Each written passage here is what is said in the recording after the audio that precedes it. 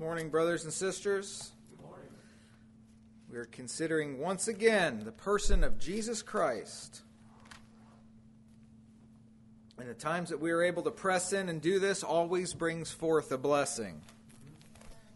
This is because all of God's blessings are in Him and only in Him. So you cannot be blessed apart from the involvement of Christ. Even when the wicked think that they are blessed, what little they possess of this earth was given to them by the Lord who is over all things. See, Jesus is currently over all things, and if any good that a person could possibly possess has been given them, whether it's authority, all kings see that their authority was given to them, or He causes it to rain on the just and the unjust. Did you have a good harvest this past year? It's because of Him. That's the only thing that you can attribute blessing to. The Lord who is over all things. But the real blessings, see, are not these temporal things of the earth. The real blessings are the things that will never pass away. Do you want a blessing that will never pass away? Look to Jesus. When it's all said and done, the only thing that is blessing men is their association with Jesus Christ. Jesus is the only one who is saving us. He's the only one that points the access to God Himself. There is no other person. There is no other way. He has been appointed of God for this end, to bring many sons to glory. And He is the most suitable vessel and the only vessel capable of performing that. For of Him and through Him and to Him are all things, to whom be the glory forever and ever. Now today I would like for us to consider this affirmation of our Lord Jesus Christ, that He is worthy. Worthy, as defined, deserving, such as merits, having worth or excellence, equivalent with, of, before the thing that's deserved, and possessing worth or excellence of qualities, virtuous in its true sense, esteemable, and suitable, having qualities suited to. When it comes to measuring up before God, no man has ever measured up to the extent that Jesus Christ has. No one has merited what Christ has merited. No one of themselves has possessed the worth that Christ possesses of Himself. No one is as deserving as Jesus Christ Himself. No one is as excellent. If any man is going to be worthy of God, there therefore must be a close association with Jesus Christ, the one who is worthy. Yes. There is no virtue, there is no quality or excellence of any sort apart from Jesus Christ. The reason for this is precisely stated in our text today. It's found in the book of the Revelation of Jesus Christ given to John the Beloved. In Revelation chapter 5, 1 through 14. And I saw in the right hand of Him which sat on the throne a book, written within and on the backside, sealed with 7 seals. And I saw a strong angel proclaiming with a loud voice, "Who is worthy to open the book and to loose the seals thereof?" And no man in heaven, nor in the earth, neither under the earth, was able to open the book, neither to look thereon. And I wept much, because no man was found worthy to open and to read the book, neither to even look on it. And one of the elders saith unto me, "Weep not, behold, the Lion of the tribe of Judah, the root of David, had prevailed to open the book and to loose the 7 seals thereof. And I beheld, and lo, in the midst of the throne and of the 4 beasts, and in the midst of the elders stood a lamb as if it had been slain, having 7 horns and 7 eyes, which are the 7 spirits of God sent forth into all the earth. And he came and he took the book out of the right hand that sat upon the throne. And when he had taken the book, the 4 beasts and the 24 elders fell down before the Lamb, having every one of them harps and golden vials full of odors, which are the prayers of the saints. And they sung a new song. Nothing had been sung like this before, saying, Thou art worthy to take the book and to open the seals thereof, for thou wast slain and hast redeemed us to God by thy blood out of every kindred and tongue and people and nation, and has made us unto our God kings and priests, and we shall reign on the earth. And I beheld, and I heard the voice of many angels round about the throne, and the beasts, and the elders, and the number of them was 10,000 times 10,000, and thousands of thousands, saying with a loud voice, Worthy is the Lamb that was slain to receive power, and riches, and wisdom, and strength, and honor, and glory, and blessing. And every creature which is in heaven, and on the earth, and under the earth, and such as are in the sea, and all that are in them, heard I saying, Blessing, and honor, and glory, and power be to him that sitteth upon the throne, and unto the Lamb forever and ever. And the 4 beasts said, Amen. And the 24 elders fell down and worshipped him that liveth forever and ever. There's no exaggeration in this. This is not like an exaggerated statement. See, men, when they write things up, like in literature, you can take 2 or 3 pages to describe how the door looked in the sunlight.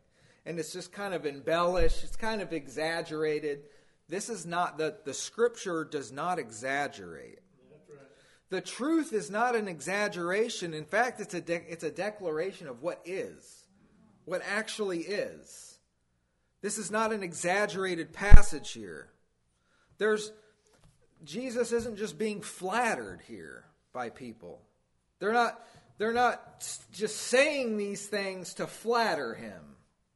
These are things that he has merited and things that he is worthy of. When it came to God's everlasting purpose, not just anyone was able to reveal it or to know it, much less to look upon it. Not only did the seals need to be loosed, but this book couldn't even be looked upon by those who weren't worthy. Only one who God deemed worthy would be able to reveal his purpose and look upon it. Not just anybody was able to do this. God has had a purpose all along, but for centuries it remained a mystery. In fact, Jesus said, Verily I say unto you, that many prophets and righteous men have desired to see those things which ye see, and have not seen them, and to hear those things which ye hear, and have not heard him. It's the mystery. When we're talking about the revelation of the gospel, we're talking about a revelation of a mystery that had been kept secret from the foundation of the world. The book in the right hand of God that's been sealed up. God is righteous, and only one who was found worthy was able to look upon what he was doing and to loose the seals of his divine purpose in the earth. A strong angel proclaimed with a loud voice, "Who is worthy to open the book?" This was a shout that rang out through all creation, searching for any who may be able to do this. Perhaps somebody like Abel, who offered up a pleasing sacrifice for God, who was slain by his brother. Perhaps he was worthy. Or perhaps Enoch, who walked with God and was not, for God took him up. Maybe Enoch would have been worthy to open up this book. No. Maybe Abraham, the father of the faithful, who trusted God and it was counted to him. He believed God and it was counted to him for righteousness. Perhaps Abraham could open this book. Or perhaps Samson, with all of his strength, all of his godly strength. Maybe Samson in his strength could open up this book. Perhaps Solomon, and all of his earthly wisdom, could loose the seals of this book. Who's able to open it? Maybe that mighty King David, who had a heart after God's own heart. Maybe he could open up the book. Or even Michael the archangel. Certainly, he could loose the seals. But after the call had gone out, after the appeal was made, after all of creation had been scrutinized, no man in heaven and no man on the earth, neither under the earth, was able to open the book or even look at it. And John wept much. He wanted to know. See, this is the hallmark of the godly in every generation. They want to know. Many prophets and righteous men desire to see what you see. They want to know. That's the normal pose. This was a grief to John that God possessed something that could not be known. And so those who are content to not know are totally out of line with kingdom thinking. Those who are content to not know God, there's something horribly wrong with that condition. All of creation doesn't behave this way. Who's able to open the book? What's in the book? That's the normal posture. John could not know, and so he wept much. And such is the manner of God, that sometimes he allows us to weep for a season, for a moment, before he lifts us up. Weeping may endure the night, but joy comes in the morning. God may take us to the brink, where it appears as if all hope is lost. The situation may appear to be bleak and out of control, but no sooner did John begin to weep that the cry rang out, "Wait, look, the Lion from the tribe of Judah, he's prevailed to open the book." He was able to do it. Praise the Lord. How was he able to do it? How? Was he an exceptionally strong man? Was he an exceptionally wise man? Perhaps we would see next in the text an image of a warrior, a supreme muscle-bulging strong man, clothed in magnificent glory, on a horse. Perhaps we would see a scholarly and a studious man, filled with a superior wisdom. But contrary to the wisdom of men on this matter, we see something quite differently, don't we? When we behold the one who prevailed, and I beheld. After this proclamation, this is what he saw. And I beheld. And lo, in the midst of the throne, and of the four beasts, and in the midst of the elders, stood a lamb as if it had been slain. Instead of a symbol of might and power and wisdom, we see the symbol of innocence slain. A gentle, quiet, meek, and humble creature, who before its shearers is dumb, peaceful, the one who knew no sin, made to be sin. We see a lamb. We see a symbol of a sacrifice. The Lamb of God that taketh away the sin of the world. A sacrifice had been needed to open the book. A sacrifice had been needed to reveal the purpose of God to men. Amen. The one worthy would be the one who in his innocence would be slain for the sin of another. And this one we see as one as if it had just been slain. That's right. Freshly slain. It still bore the marks of being slain. That's what was in the center. The consideration following the ability to open the book and to loose the seals brings us to a freshly slain lamb. When he had taken the book, the 4 beasts and the 24 elders fell down before the Lamb. They sung a new song, saying, Thou art worthy to take the book and to open the seals thereof. For, this is why, Thou wast slain and hast redeemed us to God. Amen. By thy blood out of every kindred and tongue and people and nation, and hast made us unto our God kings and priests. It was an effectual sacrifice. It did something. What Jesus did, he didn't just die. His death did something. It redeemed us. It made us kings and priests. And Jesus didn't waste any time after he had taken the book. He himself began to open up the work that God had purposed from the foundation of the world. And as he began to reveal the purpose of God, it's manifest in the reaction of those who fall down before him with singing and offerings and prayers. This redemption was a work not just for a select few. All ideas with limited atonement aside. I don't like that word, limited atonement. I don't like that phrase. It's not in the Scripture.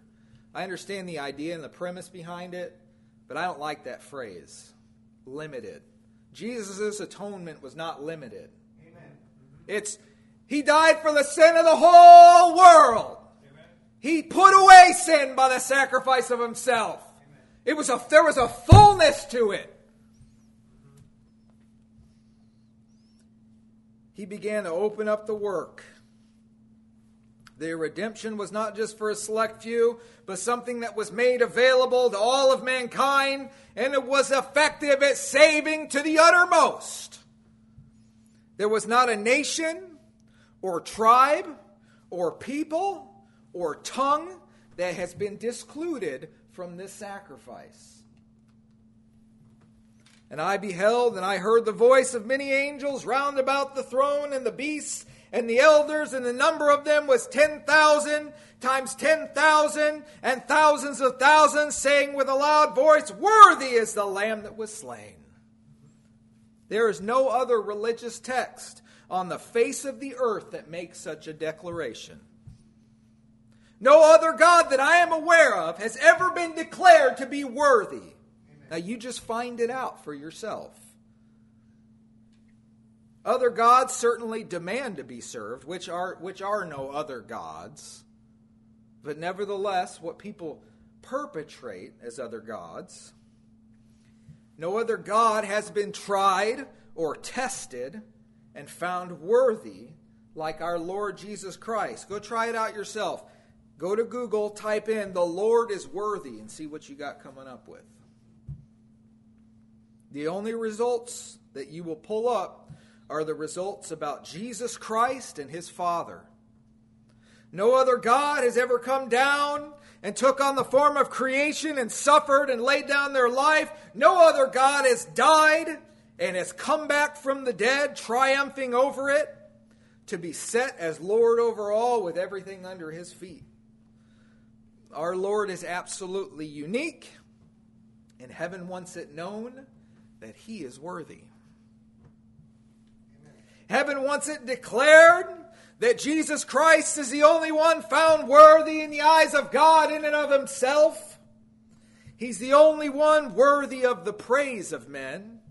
He's the only one worth living for, and he's the only one worth dying for. Let those who serve other things forsake them and serve the one who is worthy to be served. There was so much going on in this account, and like I said, this is not an embellishment. There was so much going on in this vision that an amazing number was recorded, 10,000 times 10,000 and thousands of thousands. Well, 10,000 times 10,000 is 100 million, and thousands of thousands is millions and millions. And the idea here isn't to establish the actual number that John saw, but the magnitude of what he saw. The magnitude. This could not be immediately contained even in his field of vision. It's like everywhere the Apostle John looked, in every direction, there were multitudes of the redeemed singing. There was a length and breadth and depth and height. There was a fullness to the praise. It was 10,000 times 10,000. It was a multiplication of praise. And thousands of thousands. More was added to that. What John saw could be summed up as this: a multiplication of praise and more. It's succinctly stated truth. The Scripture states it perfectly. That's about as perfect as you could get to describing a number that no man can number in the language of men. This is the end of what Christ has accomplished now. This is the end of the one who was worthy. This may not be happening before our eyes right now, but it's going to be happening very soon, brethren. And while it hasn't happened yet in its fullness, God wants us to know about it now. He wants the world to know about it now. It was said in a loud voice. This wasn't kept in a secret now, okay? This wasn't whispered. This wasn't simply spoken. This wasn't casually declared. In fact, things that you're passionate about, you tend to raise your voice about them. It was shouted. It was a voice that signified their zeal and affection for Christ, that all would hear of his worthiness. It was a shout that had their heart in it. It wasn't a mechanical shout. It wasn't a shout detached from their persuasion, what they could see or perceive or know. This is something that they knew. This is something that they had learned. This is something that they were. They could perceive the magnitude of his worthiness. It's the statement that they and the God, the Father of the universe, wants the universe to hear. A multiplication of voices and more in unison with unanimous consent shouted with all of their might, "Worthy is the Lamb that was slain." There's no question about it. This is something that is absolutely crystal clear in heaven right now. While there are men on the earth that doubt this, they doubt the superiority of God. They doubt. There's no doubting in heaven right now, brethren. There's no vacillation in heaven right now, brethren. This is a crystal clear thing in heaven right now, what Jesus has done. You see, all of creation delights in the meditation of Christ. His people delight in him. He is worthy because he has been slain. His worthiness is comprehended in the light of his substitutionary atonement for all of humanity. The Prince of Life was slain in that of his own volition. No man took his life. He laid it down of himself. He obeyed the Father's commandment to lay down his life and to take it up again. He took the punishment for sin of the world all of sin, of all time. He took that punishment upon himself. He that knew no sin was made to be sin, that we might be made the righteousness of God in him. Amen. He who was that perfect and spotless lamb was made to be a curse. He was smitten of God and afflicted, and not only did all of humanity turn their faces from him, but the Father himself forsook him at this time. He redeemed us with his own blood, and neither we or heaven will ever get tired of hearing about it. All the purpose of heaven concerning humanity revolves around this Lamb who was slain, and he was slain, and we rejoice in it. And the fact that he died is cause for great rejoicing to those that were dead in trespasses and sins. I was dead in trespasses and sins, but I've been made alive by the blood of Christ, and I rejoice in it. And I know that you all rejoice with me in that. For the one who was dead is alive forevermore, and he has the keys of death and hell. Amen. He's not on the cross anymore. He's been highly exalted at the right hand of God, and all things have been put under his feet, and it's been right to do it. It was right for God to make him Lord in Christ. Why? Because he's worthy. Amen. He's been found worthy of it. And all those acquainted with the reality of what he has done find no problem expressing with every fiber of their beings this compelling desire to let the universe know that he's worthy. As we have said, when we say worthy, we mean deserving, such as one who have merits or earns something, having worth or excellence, is virtuous or esteemable, having qualities suited to either in a good or bad sense. See, for instance, a good man's deeds can be worthy of praise, and an evil man's work can be worthy of death. See, and this is like the righteous recompense for what has been done. So if you do evil, you're worthy of death. See, that's the recompense for doing evil. But see, Jesus, with what he has done, he is worthy to receive a recompense, see, for what he has done. Because of what he's done, he's the one who's worthy to receive power. That's right. Amen. Worthy to receive power. He has all power in heaven and earth. That's right. He's the one in authority. He's the one in charge, and he's worthy to be in charge. He's the King of kings and Lord of lords. No man holds a station higher than him. No ruler has authority over him. He's above all and has a name above all names. He's worthy to have that name. He's earned it. He has the ability to perform God's every desire, to accomplish God's will, to make God's work and purpose effective.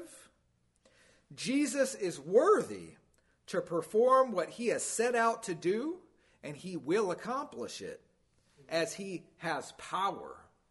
That's right. He will not be hindered by anyone or anything. He is omnipotent in every extent of that word, and he is worthy of that omnipotence. He is right. It's right for his work to be successful. He is worthy to receive power and strength. No task is too difficult for him. No enemy of his is able to overcome him. He's worthy to receive strength. He's worthy to triumph over all his enemies and to perform the task of delivering his people from the power of darkness, and has the ability to perform it. He's worthy to have that ability. The one who is worthy to receive power and strength certainly will keep all who cling to him. This is why Jesus said things to his disciples such as, "If ye have faith as a grain of mustard seed, ye shall say unto this mountain, remove hence to yonder place, and it shall remove, and nothing shall be impossible for you." The Christ that we are associated with is the one who is worthy to receive all power and strength. And so there is nothing in the natural realm or the spiritual realm that is able to stop you from performing the will of God in him. He is worthy to receive riches. Everything precious belongs to Christ. See, there's really none wealthier than Christ. There is nothing that Christ himself has need of. He is worthy. Jesus is worthy to have it all, so to speak. He has invested himself in salvation, and he has earned his wages accordingly. He is worthy of riches. When the devil offered him all the kingdoms of the world in a moment in time, little did he know that Jesus was already given a much better offer by the Father. And it was this joy that was set before him that he was able to endure the cross, despising the shame of it. All of the precious things of God are his to not only possess, but to distribute as he sees fit. See, a person that has wealth on the earth, they have the ability to distribute because they have something to give. He's worthy to receive all riches. You know, some men hoard their riches for themselves. Others sit on what they have and they never utilize it. And other people use what they have been given to profit others, to supply a need, to solve a problem, to improve their environment. Jesus is more like the latter. See, Jesus is not a miser. Jesus isn't stingy with the riches of God here. He's distributing what he has been giving of the Father to the benefit of his people. When it comes to being a good steward of riches, Jesus is the best one of them all. John wrote, "Of his fullness have all we received, and grace for grace." We have access to the riches by faith, and we do not have to live spiritually impoverished lives anymore. Amen. We can buy riches of him. He can make a person rich in the things of God, rich in wisdom and understanding and mercy and love and faithfulness and peace and truth, able to traffic right along in kingdom matters. You have to be rich in the things of God to be able to have a good spiritual exchange. See, he is worthy to receive wisdom. He's worthy to receive wisdom, to know what to do. See, Jesus is not only omnipotent or all-powerful because he's worthy, but he's also omniscient or all-knowing or all-wise because he is worthy. And actually, these two things cannot be separated from one another. It would do no good for a person to be all-powerful and not be all-wise. You could certainly have the ability to perform something but not know when to perform it. Or not understand the implications of that power, see. You can have the power but not know how to properly use it. Solomon saw this, didn't he? There was none in Israel who had been vested with as much power and authority as Solomon. But he perceived that it did not matter one bit as long as he was devoid of the wisdom on how to employ that power correctly. Jesus is worthy to receive all wisdom. He is able to employ his authority and power in the most efficient and effectual way possible because he knows and understands the mind of the Father and is completely in sync with him. Jesus truly is the power and wisdom of God. The spirit of wisdom and understanding. The spirit of counsel and might. That's what the prophet Isaiah said. He is worthy to receive honor and glory. That is, he is worthy to be acknowledged for who he is and what he has done. As if it wasn't enough for him to be the most all-powerful and all-knowing. But because he's that, and because of what he's done, God demands that he is recognized. Yes. He is worthy to receive honor. In other words, it's not right not to honor the Son. That's a sin to not honor him, because he's worthy of the recognition. He's worthy to receive honor and glory, worthy to be acknowledged. There is absolutely nothing that Jesus has done that will not be recognized by an assembled universe. If God is unrighteous to forget your labor of love, don't let anyone think for 1 second that Jesus' work will ever be forgotten or go unrecognized.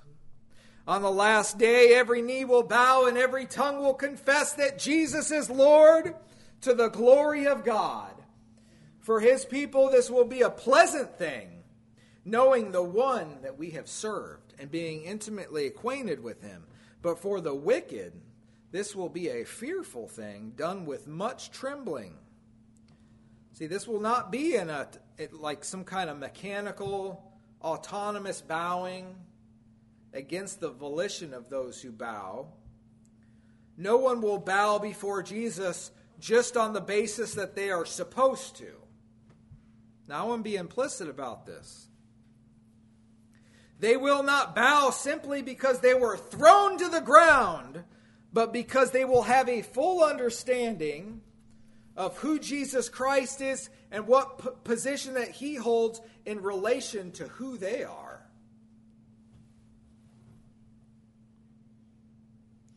This is, for the saints, this bow is a bow of reverence and adoration and admiration. But see, for the ungodly, it will be a bow of humility.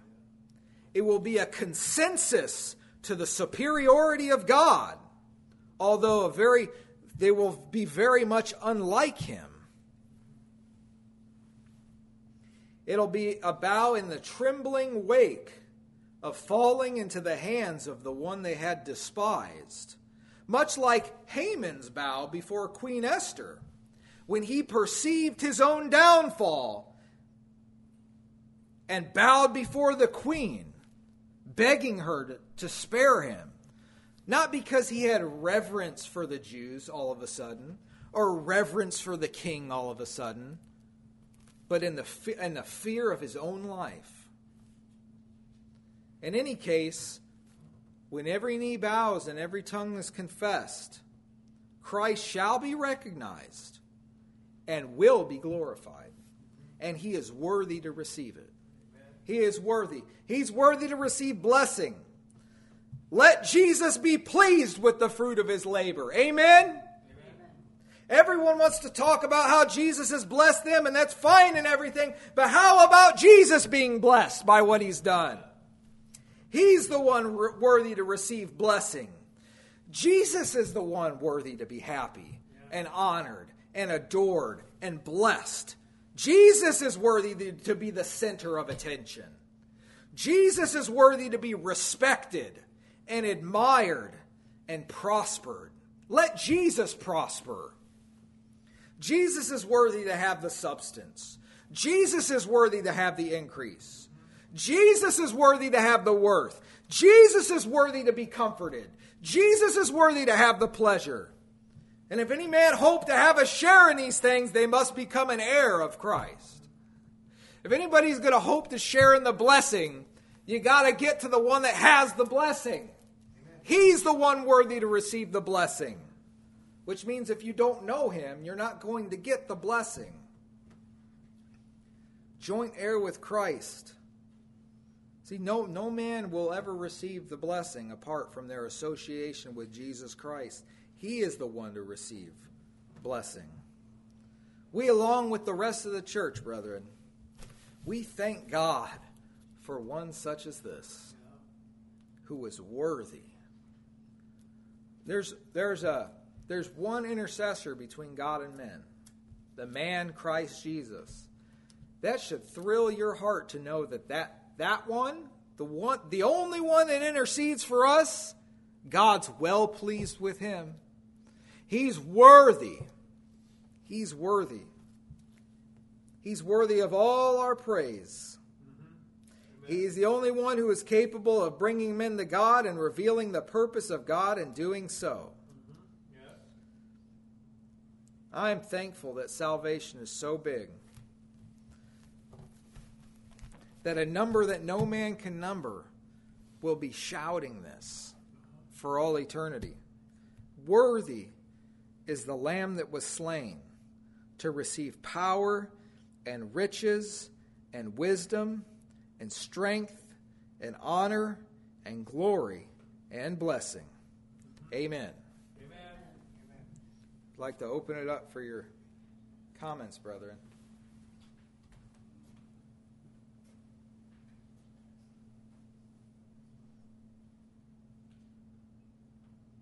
There is no one else who's worthy.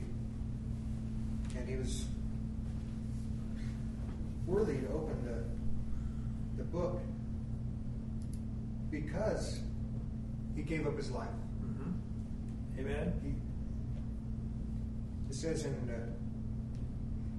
verse 9, they sang a new song saying, "Thou art worthy to take the book and to open the seals thereof. For thou wast slain and hast redeemed us to God by thy blood." That's why he was worthy. It had to do with him taking away sin to be a substitute to take our sin, but not only our sin, but the sins of the whole world, to all put on him and taken away. And that's why he was worthy. Amen. Sister June. Yeah, this book, it was the purpose of God. Those seals were things that had to be removed to open up the purpose of God. Amen. Not only to be known, but to be done. And so what Jesus did is satisfied all of the requirements. There were 7 seals. And they had to be, like, someone had to have the rightful authority to remove those seals. Amen. Someone had to have the wisdom and the knowledge to look on the book and to discern the pages and the contents. Amen. So this being worthy has to do with him fulfilling everything that was necessary to justly remove the hindrances, if you will, the things that would have prohibited from the book to just be opened. Yeah. And also, it had to be opened by someone who could know what to do with it. Yeah. And have the authority to execute what was in the book after it was opened. These things were shut up against men because they couldn't just know what was in the book.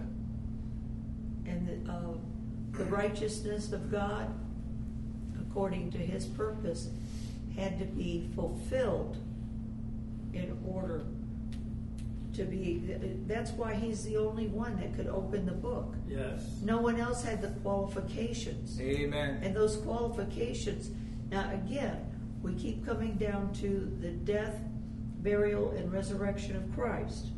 This is like the focal point. Yes. But what was done and what we can say in just that sentence is so large. Amen. It opened up the entire, it's like that's what made the purpose of God be able to go forward. Amen. And to be known. And so there wasn't anybody else that could remove those seals. Not just because they didn't have some power. They're very powerful beings in heaven. But the qualifications and the power together had to be. And it's the purpose of God. A member of the Godhead could only open up to that extent the purpose of God. Amen. So there's a lot there. I mean, we could go on at some length thinking about this. Amen. But it isn't just a point of appointment. Yeah. That Jesus was the one. Amen. And that your message today about his worthiness, it addresses that. Amen. It had to be right. It had to be someone who could do it. Amen. Amen. Yeah, this sermon was like an overview. Right. It was like a broad overview. You could, like Sister June said, you could write a whole series on this. Yeah. Yes, brother. Yeah, this worthy, that one of the definitions is having the weight of another thing of like value. I think one of the kings, he said, "You're weighed in the balance and found wanting." Yeah. See, they didn't measure up, but Jesus measured up. He always did those things that pleased the Father. Amen. So his sacrifice is a unique sacrifice, and that he was found worthy, right? And so this, I love that you went through this. There's a magnitude to the sacrifice of Jesus. There's a weight. If a person doesn't repent and they forsake this, that weight's going to be it's going to crush them. But see, if you believe on the name of Christ, that weight will actually fortify you. I mean, everyone's got to do something with the sacrifice of Jesus. Some just ignore it; they don't believe it, but they still did something with it. They ignored it; they pushed it aside. So there's a fullness to what Jesus did. It's Amen. complete. He doesn't ever have to do it again. Amen. He once in the underworld he appeared to put away sin, but look at the cost, by the sacrifice of himself. So it's right that he be exalted to the highest position. It's right. He went the lowest. God laid on him the iniquity of us all. He turned his back from him. We can't even fathom all that happened on the moment that God, for those 3 hours when he was taking away sin. But he came back because he was worthy. It didn't crush Jesus. Amen. He received power. I just like the whole list here, and you went through them. What a complete salvation. Amen. We don't have to go looking for any other place. Actually, it's an insult. But to go say, well, I have problems with my marriage. Let me go to the counselors. Go to Jesus. Jesus is the one. He's the one that has all the answers. He's the one that took away all our sin. I appreciated this message today very much. Amen. Yes, Brother David. Notice that the one that we're worshiping, he himself said in Revelation 1:18, "I am he that liveth and was dead. Behold, I am alive forevermore." Amen. And have the keys of hell and of death. So that's the one. Repeatedly it says, there was no man who was found worthy, but had to be the one who was living and was dead, but now is alive forevermore. And so they worshiped him who is alive forevermore. It's repeated, I think, 3 times in here. That's the one we worship because he is worthy. That's right. It's his death that conquered Satan, that it conquered the works of Satan, that opened up hell. He has the keys of hell and death, took away the fear of death. He allowed him to open the seals of the book to look in. He was the only one, and he was found worthy. He was, because he was obedient to the point of death, that's why he was granted this worthiness. He was obedient to the point of death. He didn't shrink back from what God commanded him to do.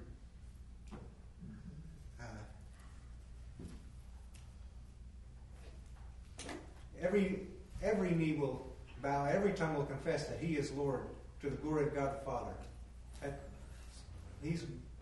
There's not anything else we can say. Amen. Yeah. Sister June. Yeah, this point we talk about the debt of sin. The value of Jesus was sufficient to pay the entire debt of That's right. sin. Amen. Amen. Remember, it said in one place in the prophets that the 30 pieces of silver was the value that they were valued at. This Yeah. is the world's evaluation Yeah. of the worth of Christ, but the Father's evaluation of his worth is that it was sufficient to pay for sin. Amen. Yes. Amen. Amen. You know, this phrase, I don't think I've ever. It stood out so much that he was slain to receive power. Yeah. You know, most people are slain to die, right? No, he was slain to receive power. Now, all these things, Christ knew. He knew what he was dying for. He knew what the Father required of him. Remember in the garden, he says, if it's possible. He knew in himself this had to happen. And yet, he was showing us something. See, that doesn't mean that Jesus was without temptation. Jesus was tempted in like manner. But see, Jesus had the fortitude of who he was. He knew he had to lay down his life and take it up again. He had received a commandment from the Father before he came, and he submitted to it. Yeah. Now that's teaching us something. Yes, it is. If you want to grow in the grace of God, submit to Jesus. Just do it. Well, Amen. you know, you say that, but then you have your garden experience. You're going to be tested. Will you submit? But see, if you do, look at this. He received power. Now, we have, because Jesus did that, we have power to say no to sin. We have that kind of power now. Devil doesn't have to run over you. Just say no. I'm going to serve God. But see, in the moment, that's when it's going to be tested. Amen. In the moment. Yes. It was just an observation, but in the temptation in the wilderness, the temptations were, if thou be the Son of God. Yeah. And on the cross, I just noticed this is, if this is his son, let him save himself. Yeah. If, and if I'm not mistaken, there were 3 ifs on that one too. So there's no mercy with the devil. He never changes. Mm-hmm. He was casting that at him from the very end. If. Yeah. That's right. Amen. Amen. Thank you, brethren. Sister Samara has our song for Lord's Supper, and Brother Robert has our meditation today.